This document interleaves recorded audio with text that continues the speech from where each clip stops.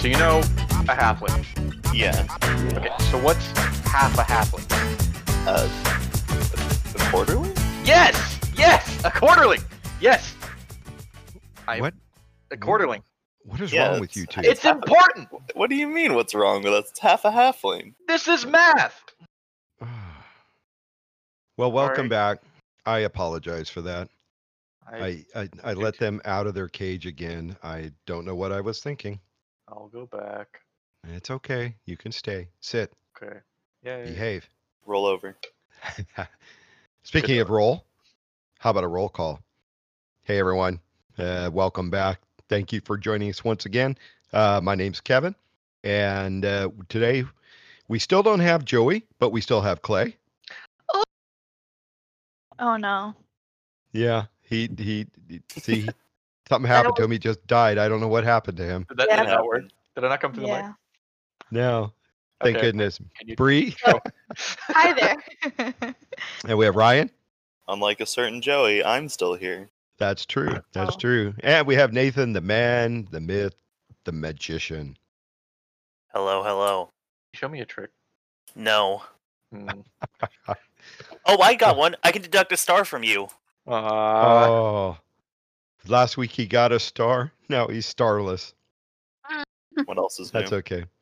That's all right. He's got a chance to regain this star in a little bit here. So, matter of fact, if we want to start and see if he can recoup that star, Ryan, are you ready? Oh yeah, we can absolutely get right into it. Let's Please, all do I it. have.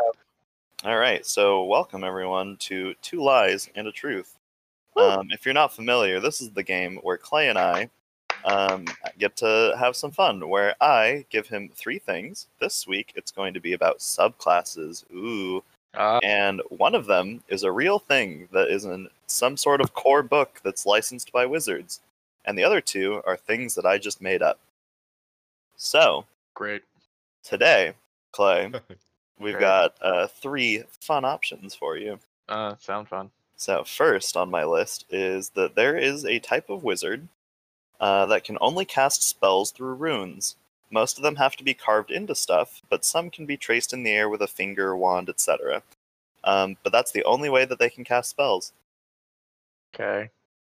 Next is that there's a subclass for monk that's entirely based off of dancing and using scarves to entangle and outmaneuver enemies. Alright? Okay.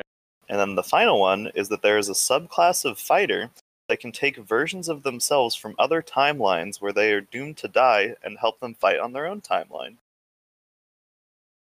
There's no way that's real. Well, There's no way. Wait a minute. I always do this. Hold on. Okay. Don't So- say that. Yeah. Pull themselves like from other timelines? Yep. Why does that sound like it's stupidly real? Okay. What was the second one again? The second one was that there's a subclass for monk that's based entirely off of dancing and using scarves to entangle and outmaneuver enemies. That just sounds beautiful. I want that to be real. I don't know if I believe that it is real, but I want it to be. I don't know. It's calming. It Yeah, relaxes me. it's nice. Yeah. Like those Yeah, soap usually- dancers. Usually you think of like Bruce Lee when you think of a monk, or like I some do. a kung fu movie. But then you got like this graceful dancer person with their scarves, just kind of Dang. like hanging out, you know? Yeah, and it's not as though I wasn't paying attention to you, but pretend like I missed the first one. What was that one? Okay, yeah, the first one, which I'm just repeating for the audience because clearly Clay already knows what it is. Of course. Yeah, Of course. he Of course. doesn't. Is a subclass of wizard that cast all of their spells through runes. So basically, they have to like carve runes into different surfaces, and then they can activate them remotely. Like have you ever played Skyrim, where you can put like the rune spells on the ground and they're more powerful, I but have. you got to like prepare them beforehand? I have played Skyrim. Yeah, so it's kind of like that. But also, in a pinch, they can trace them in the air, and they're just a little less effective. I really like Skyrim. I'm glad that's all you got out of that one. Okay, I have to. it's got to be the fighter. It has to be. The Because fighter that that sounds pulls stupid. doomed versions of themselves out of different timelines. Yep, for sure. There's no way you came up with that. I refuse. That's got to Okay. be real. All right. Well, I'd love to hear from anyone else that wants to weigh in. Bree, what do you think? Yeah. I just like the idea of someone being mesmerized by scarves like flies are to a light. Like, oh, scarf. That's Yeah. just I don't know me. if I want. I don't know if I want to say monk or the first one. Hmm. I'm gonna go with the first one. Any particular reason? Not necessarily. I don't know. I guess it kind of seems more real. Okay. Seems She's more like me. She really practical. just wants it to be real. It just seems more practical, I guess. Remember, if you want something to be real enough, it will be. Anyway, Right. so Totally. yeah, so Clay, you chose the fighter subclass, right? Final answer. You're right. I did choose that. Final answer. Yeah. Yes. Yeah. Okay. All right. Well, Clay, it seems like you've really gotten into my head because once again you were correct. Of course Wow, I'm correct because it's amazing. the stupidest thing you said. I really thought I would have got you with that one. No, you got me the first like 3. You make me think that the stupid ones are too stupid, but they're the most.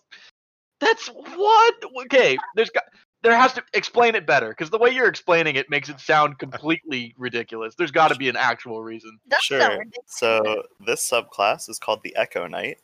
Okay. It comes from one of the newest source books, the what is it? Adventurer's Guide to Wildmount, something like that. And basically, you get the ability to summon this thing called an Echo. And the way that that's flavored is that you are literally pulling a version of yourself that was doomed to die. So, like, let's say you're like 2 seconds away from getting toasted by a dragon. You pull a copy of that person from that timeline, and they help you fight. And usually they die anyway. So, yep, So wait, what if they don't die? Do you just have another version of you there? they disappear eventually. That sucks. Yeah. That's lame. So you So, just say, like, hey man, so you are about to die, and you're saved by yourself. You're saved by yourself, and then you're just like, oh man, hey, thanks for saving my life. Guess Bye. have fun being dead, and then they just go right back. yeah, I think so. Can you imagine? I wouldn't even help. I'd just sit there. I wouldn't do it. I'd be like, nope, that's stupid. Yep. Why? That poor other version of yourself. I don't care what the other me's doing. I'm about to die. I don't care. That fine. Fine. Yeah. I won, but I'm still angry about it. Yeah, what else is new? Yeah. Yeah. Well, you know No what? win situation anymore for poor Clay. I don't think I'm doomed to lose. I need something to pick me up a little bit. So instead of ranting this week, at the advice of my therapist, I've been told that I should try and focus on the happy things. So let's focus on some ridiculous stuff that makes me smile. You guys ready? There No. you go. Yay! Okay, so this week I found a couple more weird magical items that shouldn't exist, but this week they're all cursed items. So, Gotta love those. those of you unaware, cursed items are things that your DM will put into your game when they get really bored, and they just want to watch you kind of suffer without you really knowing that you're suffering. So, a cursed item, most of the time, you're not going to really know it's a cursed item until it's too late. For instance, we have you guys heard of the bunny ring? No. You haven't, because it's even more ridiculous than those stupid ethereal fighters. So the bunny ring is a small white ring, and it's got a little pink crystal in it, and you get plus 10 movement, plus 2 dexterity, and whenever you find it, if you were to analyze it, it would be a ring of dexterity until the curse is activated. At which point, if you take a short or long rest while you have that ring equipped, you have to make a DC 11 Constitution saving throw. And if you succeed, nothing happens. If you don't, then you grow a bunny ears and a tail, and you now find carrots irresistible. Where's And the downside? huh? Where's the downside? The downside is removing the ring does not remove the curse, but it does remove the bonuses. So if you think that you can just take the ring off and lose the curse, well, you no longer have the +10 movement or the +2 dexterity, and you're still just a rabbit. But you're a really fast rabbit. Yeah, I don't really You see are. the downside. Yeah, you need to act. The only way to get rid of it is to cast a lesser restoration. Hmm. That's it. Oh my goodness, that's funny. Isn't that fun? You might want to carry a potion of restoration with you then. I think at find that that point it's highly interesting. Yeah, it's a good one. Now the next one is my favorite because it's really kind of just pointless. Have you guys heard of the identified cube? No. Ah, well, the identified cube is a small metal cube, and it's about an inch by an inch by an inch, as cubes are. They match sides. So, whenever you identify the cube, you will always succeed, no matter what you roll. But it doesn't reveal the property on it. Now, when you identify the cube, it becomes attuned to you. And no matter what you do, if you throw it away, toss it in lava, give it to somebody else, it's always going to come back to you. It will return to your possession the second you try and get rid of it. Forever. And that you remain attuned to this item until you die, or until someone else becomes attuned to it. So the only way to get rid of it is to trick someone else into identifying it. So what you're telling me is it's just a cube that you can't get rid of that fills one of your attunement slots. I actually don't think that it fills one of your attunement slots. Well, if you're attuned to it, it does. I think that's the assume. curse. I think it takes up no, an this attunement does not count against the number of items a character can have attuned. Oh, really. okay. Wow. Yeah, Well, it just keeps popping into your inventory. It's just annoying. I don't see any downside. Once again, I don't either. It sounds hilarious. You can yeet a cube at somebody and it just shows back up in your pocket. Sounds like a win to me. I kind of want this just for my character. I think it'd be a great magic trick. You know? Boomerang. Yeah, it's a boomerang. It's a magical boomerang. That does nothing. Came back. It does nothing. It might kill that rabbit.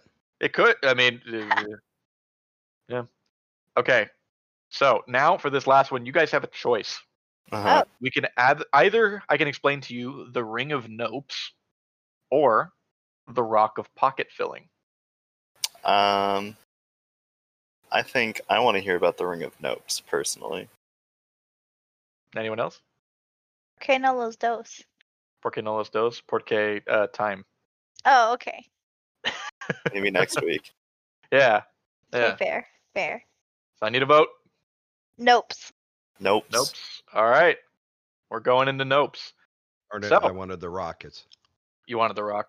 The Yeah. pocket of rocks. Oh The well. Rock of Pocket Filling. It will come up again. Good. don't worry. Bring it up next week. All right. Sounds I will. pretty self-explanatory, honestly. No, it's not. I'm Okay. guessing it. No, it's not. So, the Ring of Nopes, it just appears to be a ring of free action. And if you identify it, it's going to identify as such. But when you wear the ring, anytime you agree to anything or answer yes to a question or anything, you have to succeed on a DC 15 Wisdom saving throw. And I feel like that's high. Or That's you pretty take high. 1d6 psychic damage. The damage can't be lethal. It cannot. You cannot remove the ring unless a remove curse or similar spell is cast on the ring. So, you could just get beat up every time that you decide to agree with something. You have to disagree with everything. So if you have a What you're DM. saying is it's basically the exact opposite of me in real life. yeah, it is the opposite of you in real life. So Yeah, 'cause DMs, I- if you I have a think- really contrary person in your campaign, give it to them and see how long it takes for them to actually take any damage from it. Yeah, it's great. I love that thing. Yeah, I'm- it sounds I'm pretty officially good. calmed down. Didn't you say you had a character that no matter what they said, what was said in the party, they said just the opposite? Uh, You That- could give them sounds- that, and it wouldn't do a darn bit of damage to them. They'd Yeah, never take any exactly. damage. No, see, the best one to give it to is your like super agreeable character, like a cleric or a paladin generally, because they just kind of like go with the flow or whatever. And so if they're just like, yeah, sure, it's like, oh, D6 of psychic damage. They're just you're gonna Pavlov's dog these people into being terrible people Or independent. or independent. You know what I mean? Could be either. Maybe both. Could be either. Wow. Probably not both. Give it to your player who's on their phone every session. There you go. Who would do that? When Sort of they monster. when you ask them, hey, what are you doing? They're like, oh, just whatever everyone else is doing. Oh well, that's a bummer. Ouch. Womp womp. Anyway, that's me. I'm calm. I'm good. Well, you know, I mean, we're gonna have to change the name because that wasn't a rant, but that's okay. No, that's not Tywin's rants. Tywin's rants. I actually like just Tywin's Tavern Tales. That's a good one. That's These- good. Yeah. Yeah. All right. Yeah. Well, Zen.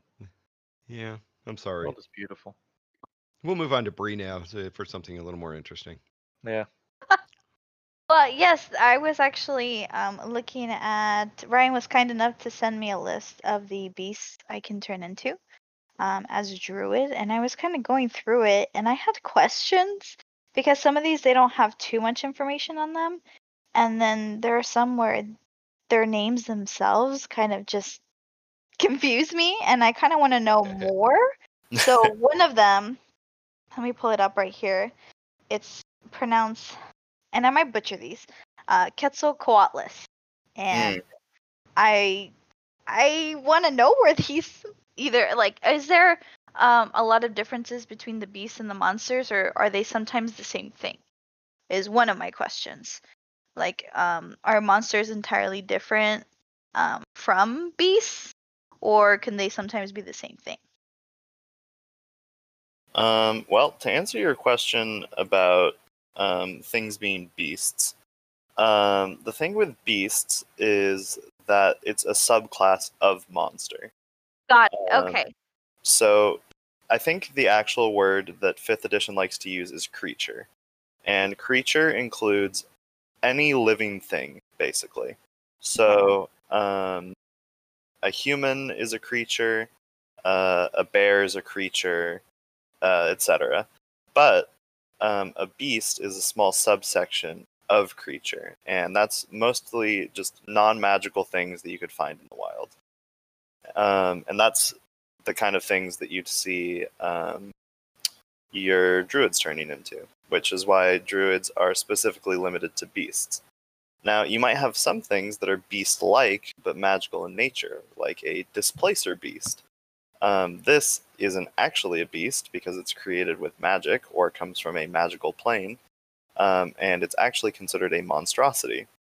And so there are a bunch of these little tags that kind of just cut up the overarching term of creature into a bunch of smaller categories that are affected by different things in different ways. If that makes sense. Yeah, it does. It helps. And I was probably like a very simple question, but I just wanted to make sure, because if I just wanted to make sure I was calling it the right thing if they were separate things, but now I know they're like a subset of Right. monsters. Like, Yeah. I didn't know what bugbears were until we played in the campaign we are.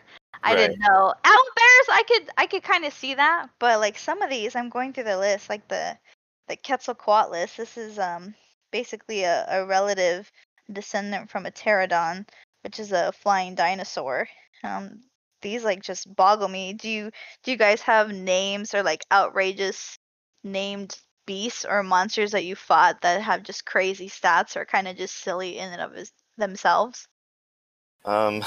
Geez, there are a whole bunch of like crazy monsters that exist. I think the go-to that most people know is probably like the Tarrasque, for instance, which is basically your quintessential big bad monster that you fight at like the end of a campaign when everyone's like level 20. It's basically this giant monster that wakes up like once every 1,000 years or something, and it basically tries to destroy the world. And unless it's reduced to 0 HP, it just keeps going on its rampage. And then when it hits 0, instead of dying, it tunnels back into the center of the earth and goes to sleep for another 1,000 years. So that's a pretty fun one. He's a cutie too. See if I can find a picture of him. Yes, I need to look at this. And then, like, as I go through the list, some stuff, like, I'm surprised to see they're just very simple, like Mastiff. I'm like, oh, okay, cool. Yeah, there you go. There's the Trask. And for those of you at home that have no idea what we're looking at, we will put a picture up on the website. I'll ask Nathan to do that in the show notes, because we shouldn't refer to things that they can't see. Yeah, well, if you want to Google it, it's spelled TARRASQUE. So enjoy that, but it should be in the show notes now. So. And Kevin, what's the biggest, baddest monster you've ever fought? I don't fight too many beasts. Most of our the campaigns I've played in, I hate to say it, but they're really big on undead, and that type of creature. We just seem to gravitate towards that.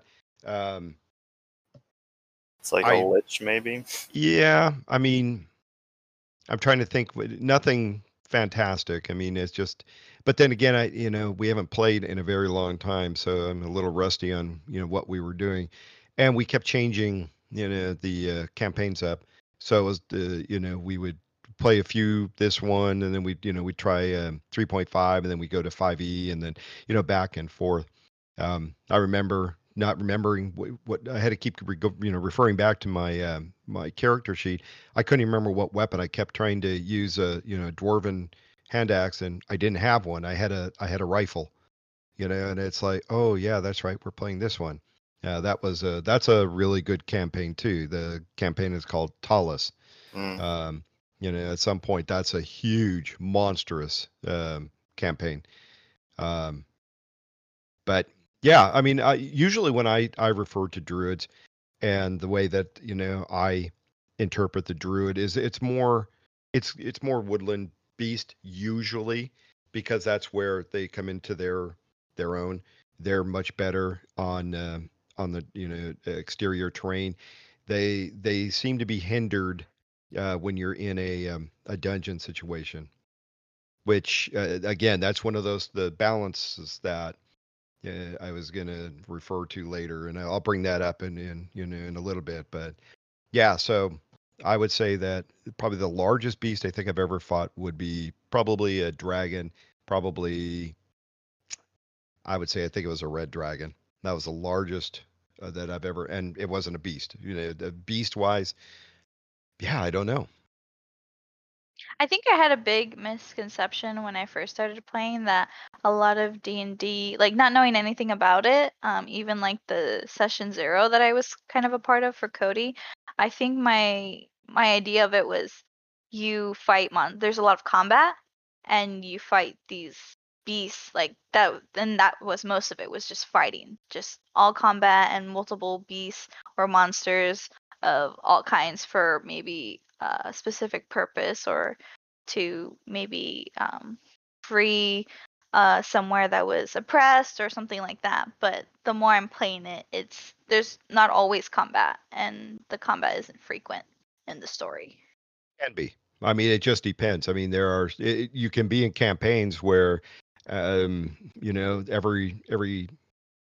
PC could have an intelligence of 5 and survive, because it is just a hack and slash type of scenario. Some campaigns are run that way. I think you find that more in the younger male adults, that I think they're trying to get their aggression out. I mean, that's the way I played when I was younger. I mean, that's just the way it was.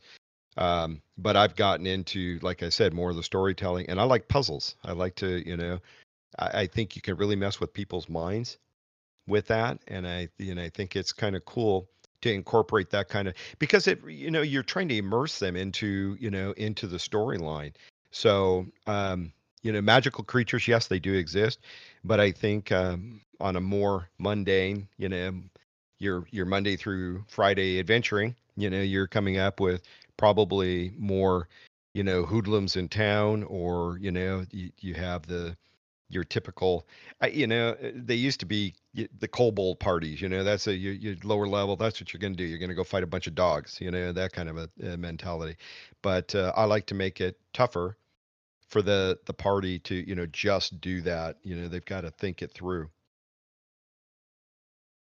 If that answers your question. It does. I maybe I have some unchecked rage. I thought it was all about fighting. I don't know. Maybe I was just excited to fight some things, but it's Bree, more fun than fighting. it's okay. You can fight. You can fight as much as you want. You just let the DM know, hey, I want to fight things, and they'll probably accommodate you. You could just be that really disgruntled female dwarf that has a chip on her shoulder the size of Chicago. And every time you get in town, the first thing you want to do is pick somebody and have a fight. Now, that could be your backstory. That could be part of you.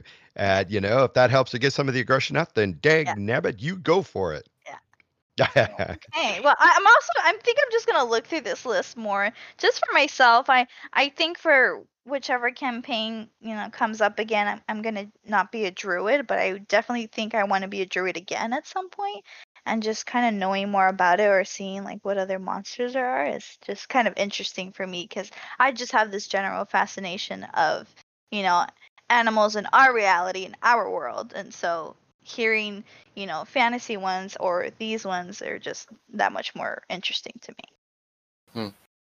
I like it. Yeah, and that's it for my corner. Well, that's okay. And I'm going to take a segue right off of there.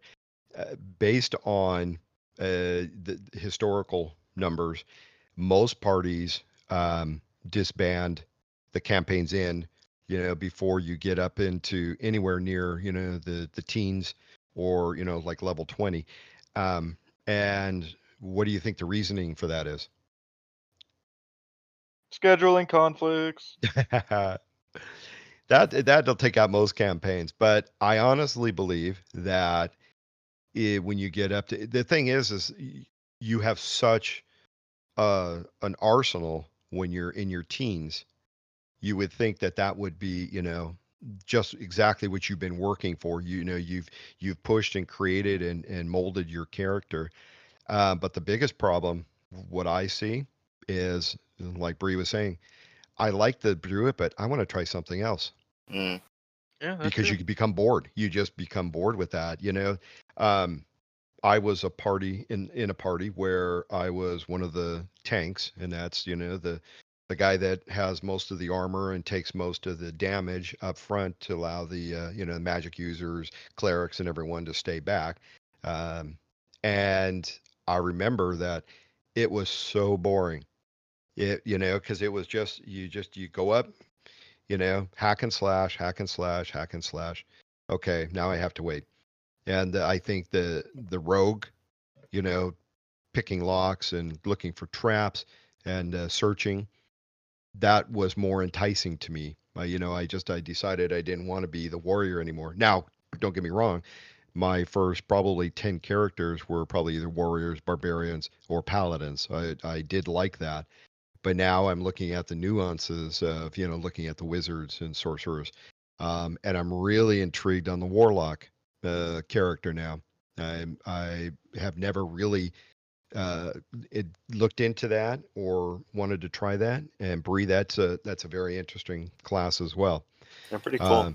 It's a different magic source. It is very interesting. It can be very dark, or you can keep it very light and interesting.